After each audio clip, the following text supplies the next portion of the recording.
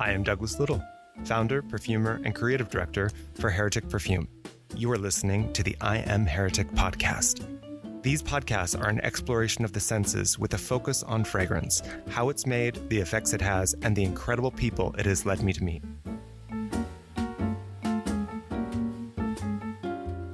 I am thrilled today to be joined by the mystical and magical Monica Brand. Monica is an astrologer and an artist who I've been working with for quite a few years, and we've been having so many requests for a lot of information regarding astrology and fragrance. And so I thought that for today's podcast, it would be really fun to have you tell our listeners about who you are and what you do. Thank you. Thank you for having me, Douglas. I'm very excited. So I am an astrologer, and I'm also a creative director. And I've been in love with astrology since I was 15 years old when I got gifted a natal chart reading. My sister just gave me this tape of 1 hour long of this amazing astrologer describing me and describing my nature, my gifts, my talents without even knowing me. And that sort of planted a seed of curiosity and just realization that there is a vocabulary out there that is able to look into somebody without even having contact with them. Do you feel that fragrances can influence an astrological sign? Yeah, absolutely. I think more than the sign, is the planet that rules the sign, is the one that carries the information that, that provides that connection with the smell. For instance, Jupiter, which is the sign, the planet that rules Sagittarius, it's a planet that is connected with foreign lands and everything that is exotic. So, every time I think about Jupiter, I think about the markets, like a Moroccan market, for example, and all the spices that you might smell, or the incense, the frankincense, the myrrh, all of that exotic landscape, that comes from the smell. That's kind of like the Jupiter thing. Or for example, Venus, which rules Libra and Taurus, is more about the flowers, because it's the springtime, is that moment of the flowers blossoming and coming into, with the breeze of the air. So each planet has a different sort of landscape, and it smell is one aspect of that. And is it fairly easy for someone to get on a Google search and to type in their astrological sign and to understand what planet they're ruled by? Yeah, absolutely. You look for sign rulerships or planet rulerships, and that would say I could go over it very very very quickly if you want. Yeah, let's do it. Yeah, so Aries is ruled by Mars, Taurus by Venus, Gemini by Mercury, Cancer by the Moon, Leo by the Sun, Virgo, Mercury, Libra, Venus, Scorpio is Pluto. In traditional astrology, it's Mars. So, you could utilize the two planets. Sagittarius is Jupiter, Capricorn is Saturn, Aquarius is Uranus or Saturn in traditional astrology, and Pisces is Neptune or Jupiter for traditional astrology. So, you can look into those planets and the character, what sort of the energy that they have, and you will be able to understand much better your own sign. So that's fascinating. So with the planets, what else will the planets inform about the particular sign? Everything. I try to look at the planets as if they were people, right? I mean, in ancient astrology, they would teach astrology with relationship to the gods and goddesses and all these myths, because that's the way that they would be able to present examples that were more humanly connected to our own vocabulary. So, you can tell Mars is the planet of war, right? And so it's action oriented. It's very masculine. It's our masculine energy. Whereas Venus is the planet of love, so it's the goddess. It's how we want to connect, what we desire, what we value. Mercury is the messenger, is the communicator, is the intellect. The moon is the mother, the nurturing mother, the divine feminine. The sun is the father, is our purpose in life. What else? What else I'm missing? And Jupiter is the master, is the wise man, and it's like a blessing. It's an angel, It's a little bit of the wise angel that comes and gives you advice or gives you the push you need. So they all have this sort of human qualities, if you wish. And that's the way that you start to threaten all this information to create more meaning for astrology. It's funny. I've heard, and I have been studying the occult since my dad gave me a pack of tarot cards when I was 8 years old. And I always said that I never looked back after that. It was like, being a Scorpio with a Libra rising and a Scorpio ascendant. It's just, this world of mysteries and the occult are so deeply ingrained in who I am as a human and make me so innately curious about all of this. But, in all of my books about astrology, it really does become overwhelming. And I think that the way that you're expressing this, it makes a lot of sense. And it does, I think that contextualizing the planets as these kind of giving them human aspects, it makes them much more relatable and easier to understand how they can work into your life. And in relationship to fragrance, these attributes that you're talking about are very easy to break down into different classifications. So, the most obvious would be Venus, of course, because of the aspects that you're speaking of about the first days of spring, representing flowers. This, of course, is easy to represent within the world of fragrance. But fragrance is classified into 3 categories. There being top notes, heart notes, and base notes. And top notes are very easy to classify because top notes are always going to be citruses and spices. So, and heart notes usually are going to be florals. Base notes are going to be the kind of exotic resins, the gourmand vanillas, things that exist below the earth and the roots, like these types of notes. So you can quickly see that there's a way of contextualizing what you're talking about and breaking down the concepts of where these notes lie and how they will apply to specific planets. And of course, then back to the sign. Within all of this, I have some exciting news for listeners. Hopefully, Monica, we're saying this now, but hopefully you're going to be working with us on a more regular basis. Yeah. And in our next podcast, and also Monica will be giving some astrological knowledge that we'll be sharing with our subscribers online, that will be going out in our newsletter. And plus, we'll be doing more of these podcasts to really get into the nitty-gritty of how fragrance and astrology works. Yeah. So, Monica, with where we're at right now from the astrological standpoint of February and it being 2020,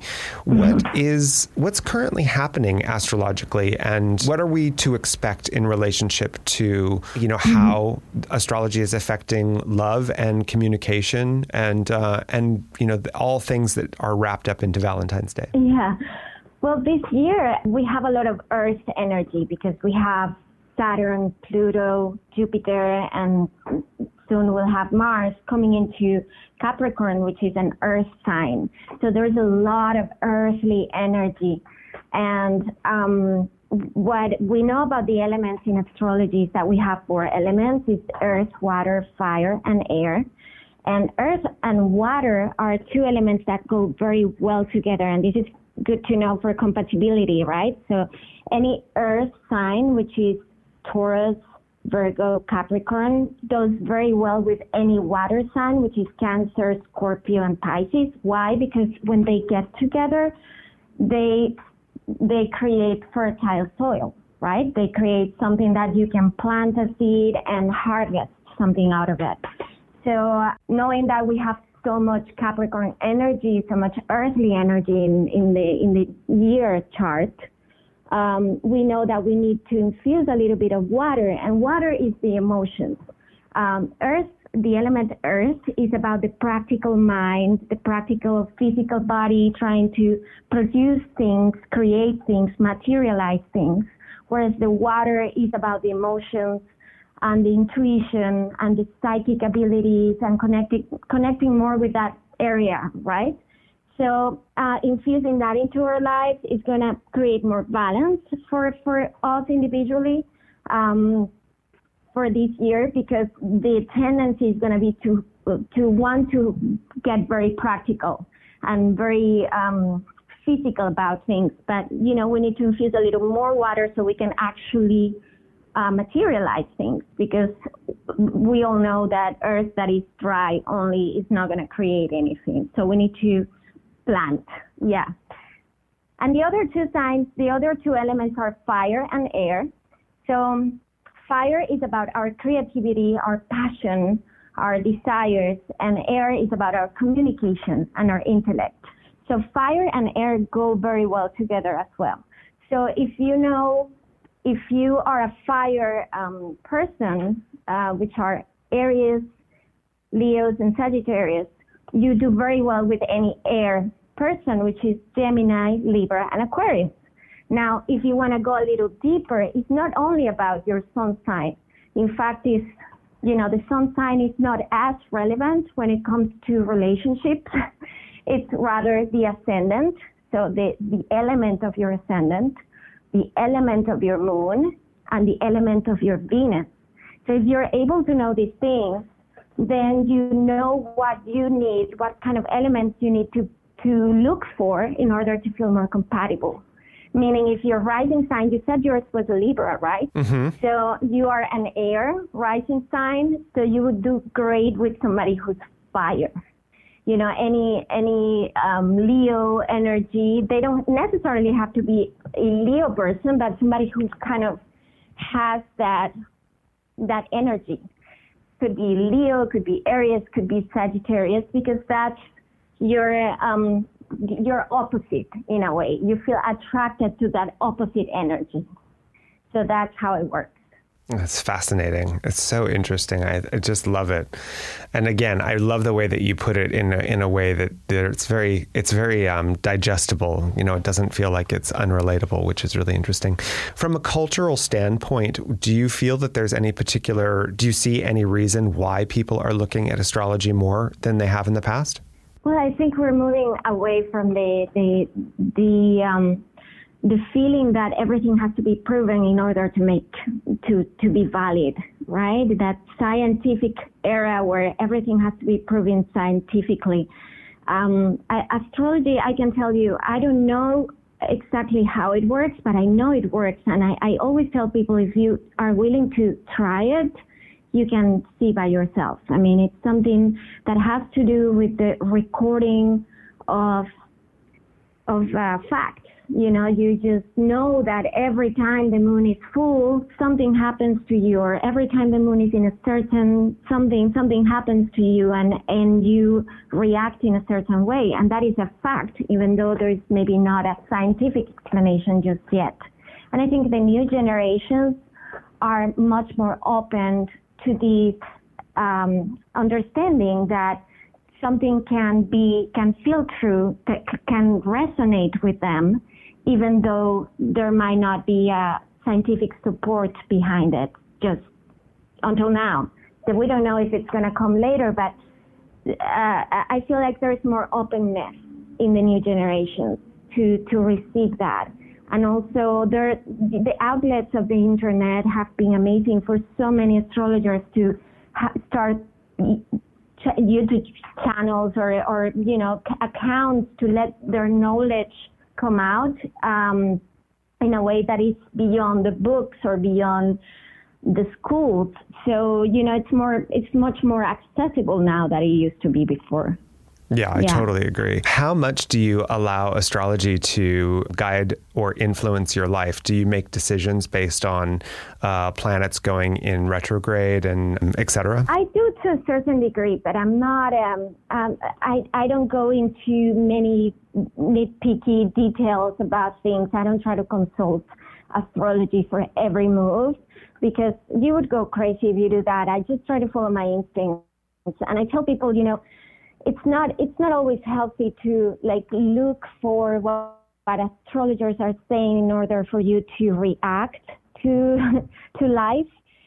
I would rather suggest that you can keep a journal And it's good to know the moon today is in Leo, for example, or exactly today is in Virgo. So it's good to know that the moon is in Virgo, but pay attention to how you feel when the moon is in Virgo. And if you have a journal, and if you keep a journal throughout a year, now you know how you personally react to these movements of the planets, and that gives you the information that you need. You don't need to rely on somebody telling you, oh, the moon is in Virgo, now you can clean your house. You know, you will realize that today you feel instantly a need to organize yourselves because the moon is in an earthly sign that likes to organize, you know, and for each person might be slightly different.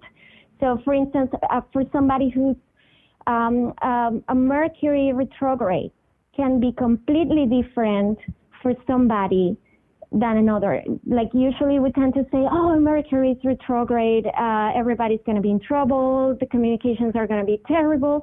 But for some people, a Mercury in retrograde in Pisces or in Cancer might be an excellent time to reconnect with family, for example, to redecorate the home, because it's all about redoing things. So it might be a great time to replant something, or it doesn't necessarily have to be that thing.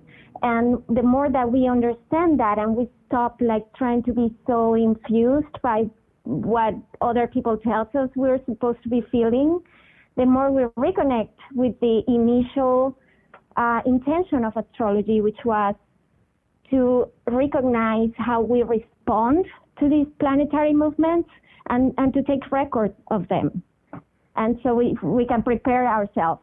You know, I'll give a quick analogy. So last week I was in San Francisco all week on meetings, and towards the latter portion of the week, I really started having so much anxiety, and my temper was super short. And I was really like trying to be very aware of like, am I drinking too much coffee? What's going on? And I decided to dig into a bit of the astrology, and there definitely was some crazy planetary things happening for me, where there was a lot of Mars going on. There was a lot of feisty energy for me, especially in my kind of Jupiter areas of business. And I was just really short-tempered towards the end of it. And so the way for me to work with it was I work with fragrance to counterbalance some of that. So I was working with Holy Water, which is a fragrance that I created that was based around the Holi Festival and works with lots of this beautiful notes of champa at the heart and notes of bergamot at the top. The fragrance was designed as a love letter to yourself or a love letter to someone else. And I found that by wearing the Holy Water in these times that I was feeling this intense kind of anger and really short-tempered quality, that it actually counterbalanced. And you know, whether it is true or not, the fact is that it changed my relationship with the situation. And I think that is the most important aspect, you know, even like with what you're talking about with things being retrograde, and just being cognizant of it and being aware that these things are coming into your life, and that it's a possibility that this may be happening. And you have a better way of approaching it. And, you know, for me, putting that fragrance on and walking out the door, I was having a different conversation about forgiveness and about being open and about recognizing that my temper was short for whatever reason. And it just allowed me to enter into conversations with people in a much more forgiving and kind way, which was really good. And luckily, I'm not feeling that way today. So exactly. Yeah, that's how it is. Yeah. Yeah. Monica, this has been so eye-opening and really amazing. You're going to be having many conversations with us, which I'm sure listeners are going to be very excited to hear more from you. Do you have a fragrance that's really important in your life, or some very erotic fragrance memory that you'd like to share with us? I was born in Venezuela, which is in South America, and I grew up going to the beach and going to this island called Margarita, and I just remember the smell of the sand and the water just at the shore, just sitting there and having that salty mineral smell that really with the sun, it just adds a whole new, and maybe a little bit of the products that you have in the skin, that sort of combination of things it's, to me, I think one of the most erotic memories that I have, just to be in that moment of the water joining the earth. It's just a beautiful sense of smell, and I tend to remember that every time that I want to calm myself down. Being in the city and surrounded by so much concrete, I just try to connect to that memory visually and also, with all my senses, the smell, the touch, everything, that to me is the one thing that calms me down always. And Monica, if listeners wanted to find out more about you, where can they do that? My Instagram account, it's at by Monica Brand. I'm mainly using that. I have also my website, which is bymonicabrand.com, and you can see more about me there and read more about it and see my readings offerings that I have there. But if you want to contact me through Instagram, that's also a perfect way. Well, Monica, thank you so much for joining us today. I'm looking forward to many more of these conversations as we go into the astrology rabbit hole together and its relationship to fragrance and life. And thank you so much. Oh my gosh, really such a pleasure. And listeners, if you're enjoying this podcast series, please rate us on iTunes or Spotify, and I will look forward to speaking to you all next week.